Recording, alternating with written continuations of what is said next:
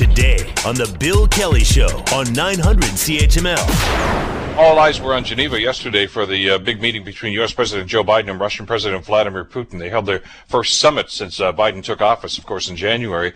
But the takeaways from the meeting have led to a lot of questions, really, including whether the United States just gave its adversary a platform. Global's Reggie Cicchini reports. The meeting was expected to last 5 hours or more. Instead, it lasted 2 hours, 38 minutes. I told President Putin my agenda is not against Russia. There was a laundry list of items to discuss, from human rights to military postures. On cybersecurity, Russia denied allegations, rather saying Canada and the UK harbor more cyber criminals but offered no evidence. There is a deal for strategic stability linked to arms and a return of ambassadors, but few other deliverables, allowing Russia to spin the event as one that puts it on an equal playing field, with Biden possibly left with little other than a wait and see. We agreed to work together by an adversary who's repeatedly worked against American interests and offered no timeline for any areas of cooperation. Reggie Cicchini, Global News, Washington. So, were there winners and losers? Let's bring Elliot Tepper into the conversation. Elliot, of course, is Emeritus Professor of Political Science at Carleton University in Ottawa. Elliot, good to talk with you again. Hope you're doing well these days. Thanks, Bill, and same to you. How low was the bar, or how high was the bar set for this? I don't know that people had too many expectations of anything substantive coming out of this anyway, did they? That was the deliberate messaging sent, I think, by all sides prior to the meeting. The U.S. president and Russia, to some degree, both said, well, we don't really expect much, but it's a good idea to have a meeting. The Biden people were saying, there's no substitute for face-to-face meetings. And remember, he was coming off a whole series of prior summits where basically he reasserted the leadership of the U.S. in the world in terms of the G7, the EU, and NATO, and then culminating it by sitting down with Putin in Geneva saying, okay, I'm basically here representing everybody, all the democracies, and that includes Japan, remember, it isn't just the West. Mm-hmm. So now let's talk. And Russia was saying all along, it was very fascinating watching Putin kind of shrug and be nonchalant and calm and saying, well, yeah, if he wants to meet, I'll meet, basically. So they both set a very low bar for what was coming out of this, but they both clearly did want this meeting. There are some suggestions now, too, Elliot, that Putin won just because of the fact that the meeting took place.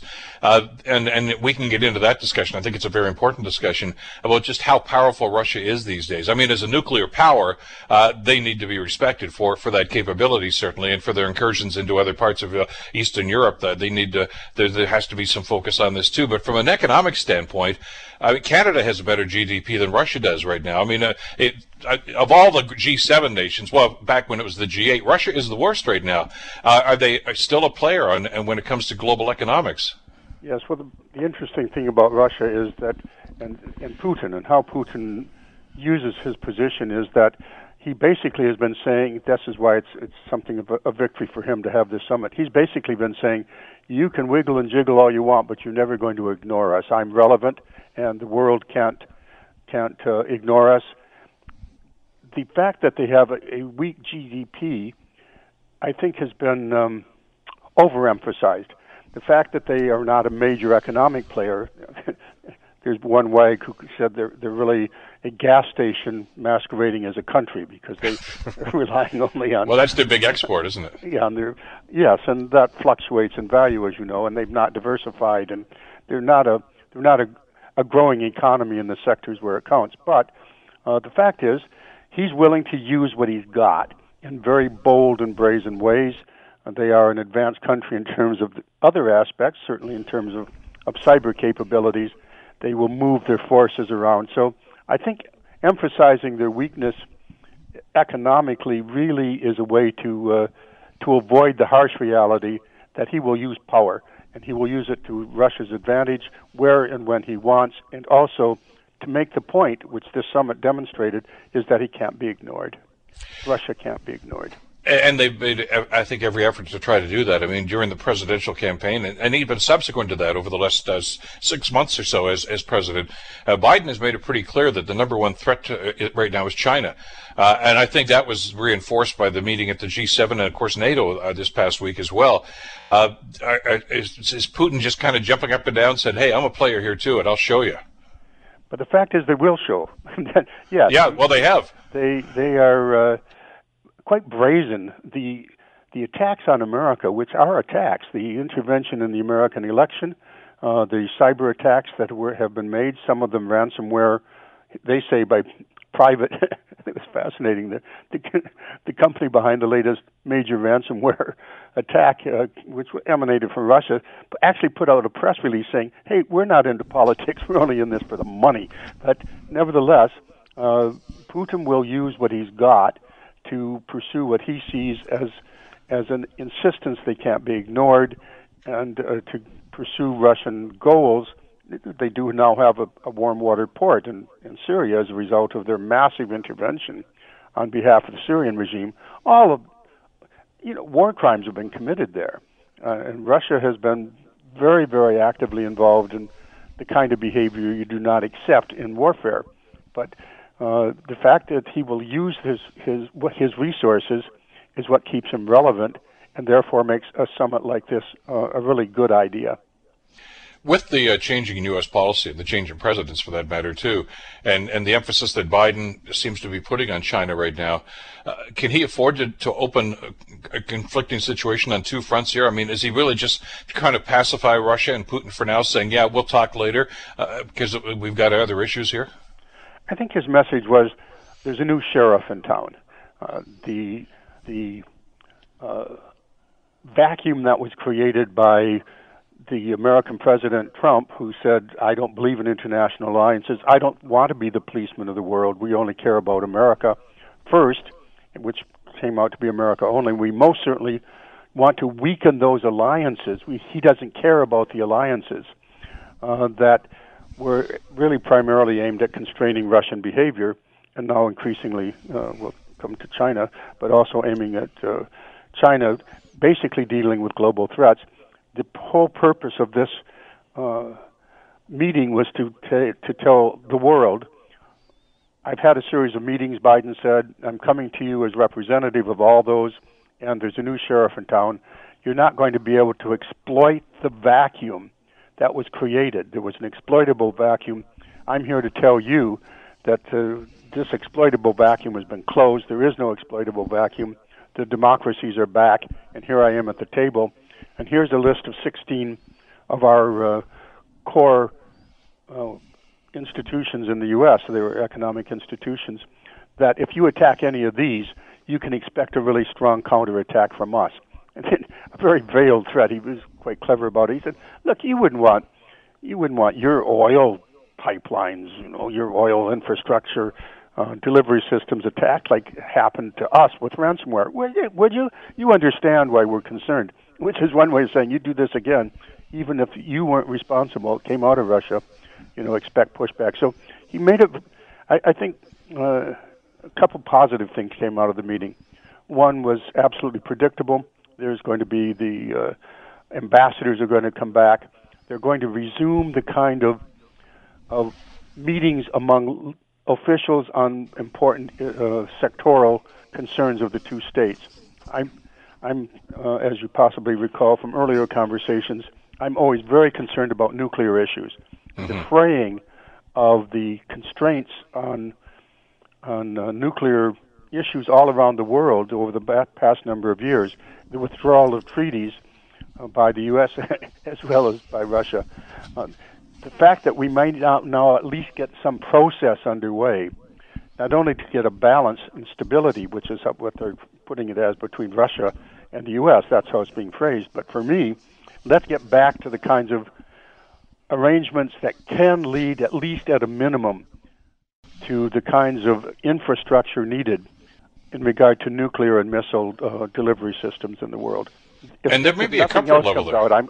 I'll take that from this meeting. Yeah, and there's a certain comfort level to this, historically anyway. I mean, they're not going to agree on cyber attacks. Putin still maintains he has nothing to do with any of that stuff. Basically, he's telling us, stay out of the domestic affairs. What happens with Navalny is our business. But there was a history here of arms control and negotiations that went on. And it goes all the way back to, you name it, all the Reagan government and before that as well. So they can say, okay, that's a starting point anyway. And we can agree that we can talk about that without, getting in each other's face. A lot of the other stuff here, you're right, it came out, it was on the table there, but denials and going back and forth on that. I kind of got the sense it's like those old spaghetti westerns, the Italian westerns with Clint Eastwood. They just focus the close up on the eye, and then the other guy's eyes, and then the other guy's eyes. They're there. They understand that they have to talk, but they don't like each other, and they certainly are wary of each other. Yes, the message got delivered by Biden. The alliance system is in good shape, and we're here to tell you that you'd better not mess with it or with us. I speak for the United Democratic Forces.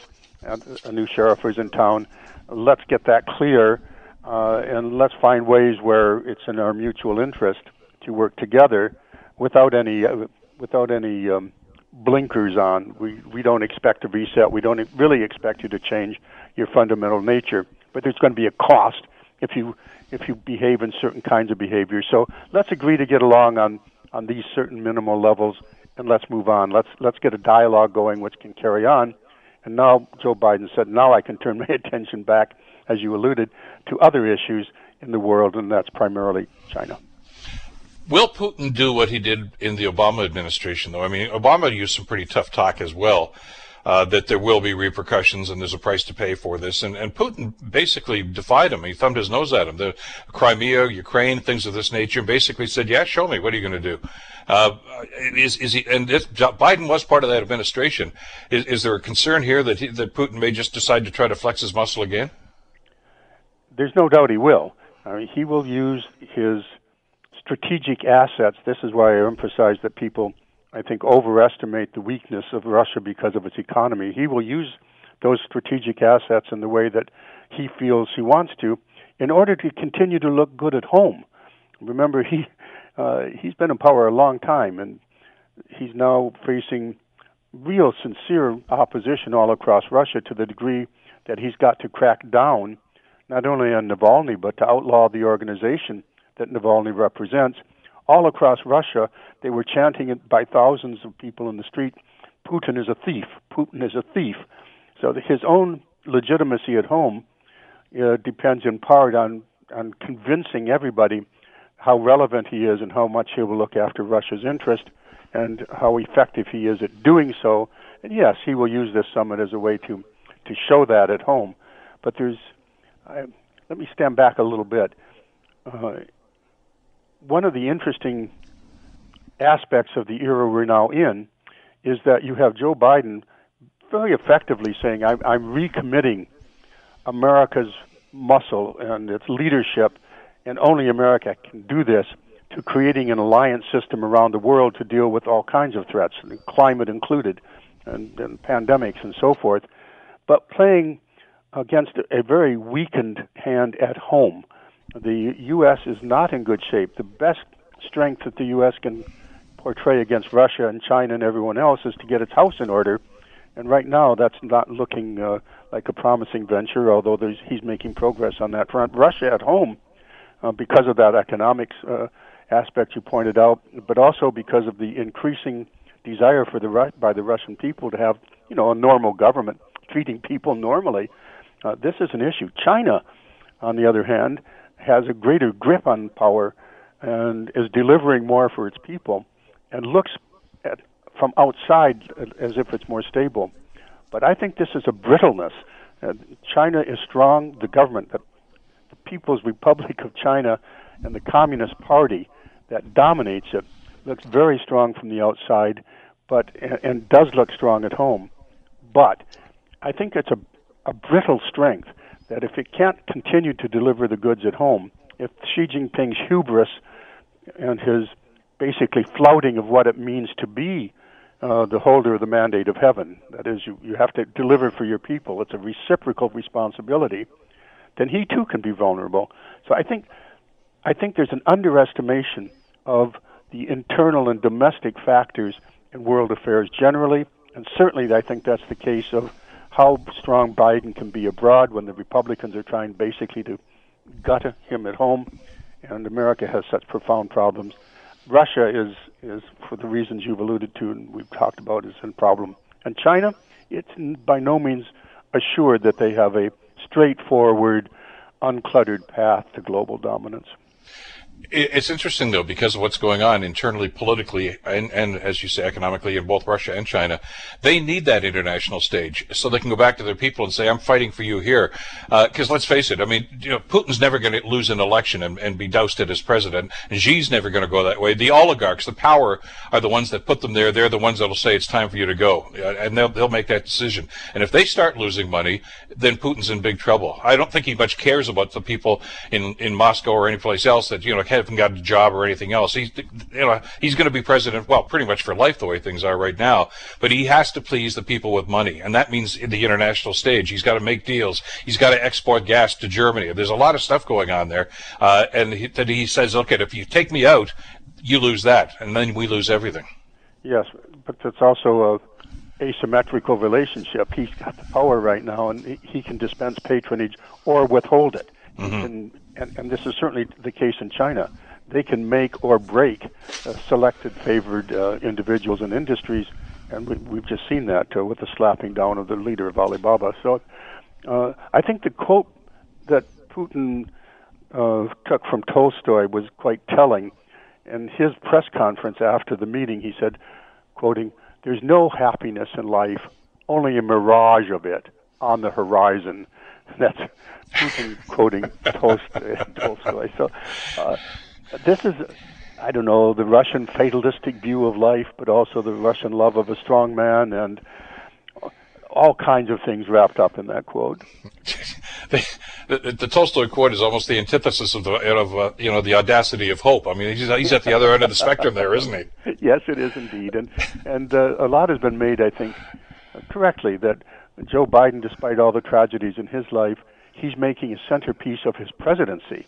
And in effect, as Obama tried to do, that he's an optimistic guy, that he sees a brighter future ahead. He sees it at home, and he sees it now. After all these meetings, he sees it abroad. Well, it's as always with these meetings, the fallout and the real impact is going to be held weeks, if not months, down the road. Elliot, great to get your perspective. Thanks for spending some time with us today. Stay well, and we'll talk again soon. Thank you, Bill. Take care. Professor Emeritus Elliot Tepper, of course, from Carleton University. Always concerning about that. I mean, superpowers, when they get together like that, there are ripple effects to every economy and every other area about this. And Canada is going to be impacted by this, too, by those relations. I talked briefly about that, of course, about the Arctic and the resources, the natural resources up there, which Putin and Russia are making some huge incursions into that, too. So there's a lot yet to be unpacked about this, and it's going to impact an awful lot of countries. The Bill Kelly Show, weekdays from 9 to noon on 900 CHML.